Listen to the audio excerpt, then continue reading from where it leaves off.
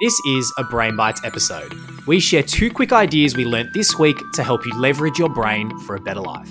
And always remember, make sure to hit the subscribe or follow button so that you never miss a Brain Tools episode. It's time to level up your brain. Let's get cracking.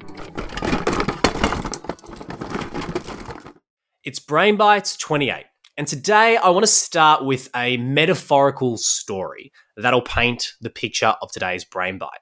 I want you to imagine just for a second that you're going to a meeting, right? It's a meeting with, 10 other people, and it's part of a company. Let's put it that way. There are 3 key meeting items on the agenda.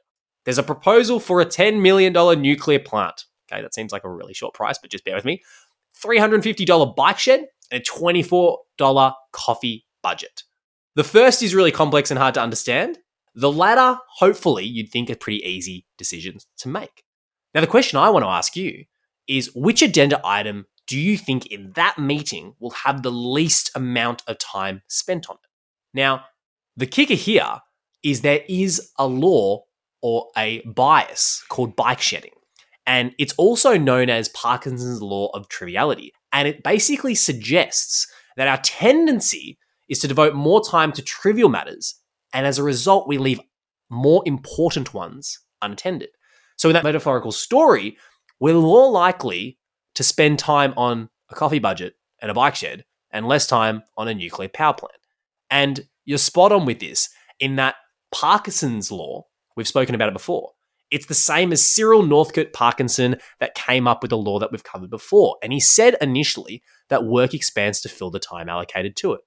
Now, what he found though in his less well-known component of triviality, so to speak, is he found that more people talked about a topic in a meeting, the more they did, the less important it was likely to be. So there's an inverse correlation. And he showed this through that metaphorical story you had above.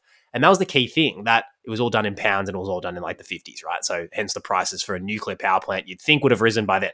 Why does this happen though is the question. That's what was perplexing me. And it was that trivial tasks are so much easier to comprehend than complex tasks. There's lower cognitive load, lower cognitive difficulty. We understand it more.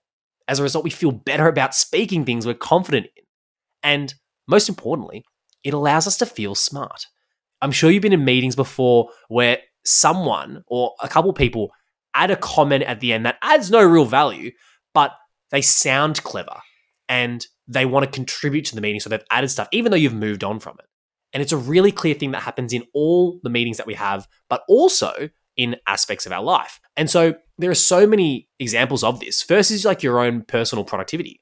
We are more likely to tick off the easy tasks. And by the time you get to the more difficult ones, the more important ones, you're tired and you can't be bothered. So you don't do it. Relationships is another one. Say you've got an issue with your partner at that point in time, the elephant in the room, and you aim to have a conversation about it. You don't speak about it. You speak around it and you speak about all the peripheral issues, and you leave that conversation feeling, hey, dealt with it, it's all good, it's all resolved. But then 2 weeks later, the same issue rears its head. And so in our lives, to take this brain bite, we can apply it very clearly in probably 2 main areas. Meetings, obviously, we're going to have to address, but your personal productivity particularly as well. So for this, in your personal productivity, make the first, 1 or 2 hours of your day the highest priority thing that's on your list. That is the deep work. That is the thing that if you execute is going to lead to the biggest outcome. It's going to move the needle the most. And this done every single day is 10 hours of really important work. Now, obviously to get that done, you can shape your environment by getting an accountability partner, maybe at work, and say, hey, can you please make sure I've got the 2 hours done? You could also not schedule meetings in the morning. Make that a blanket rule.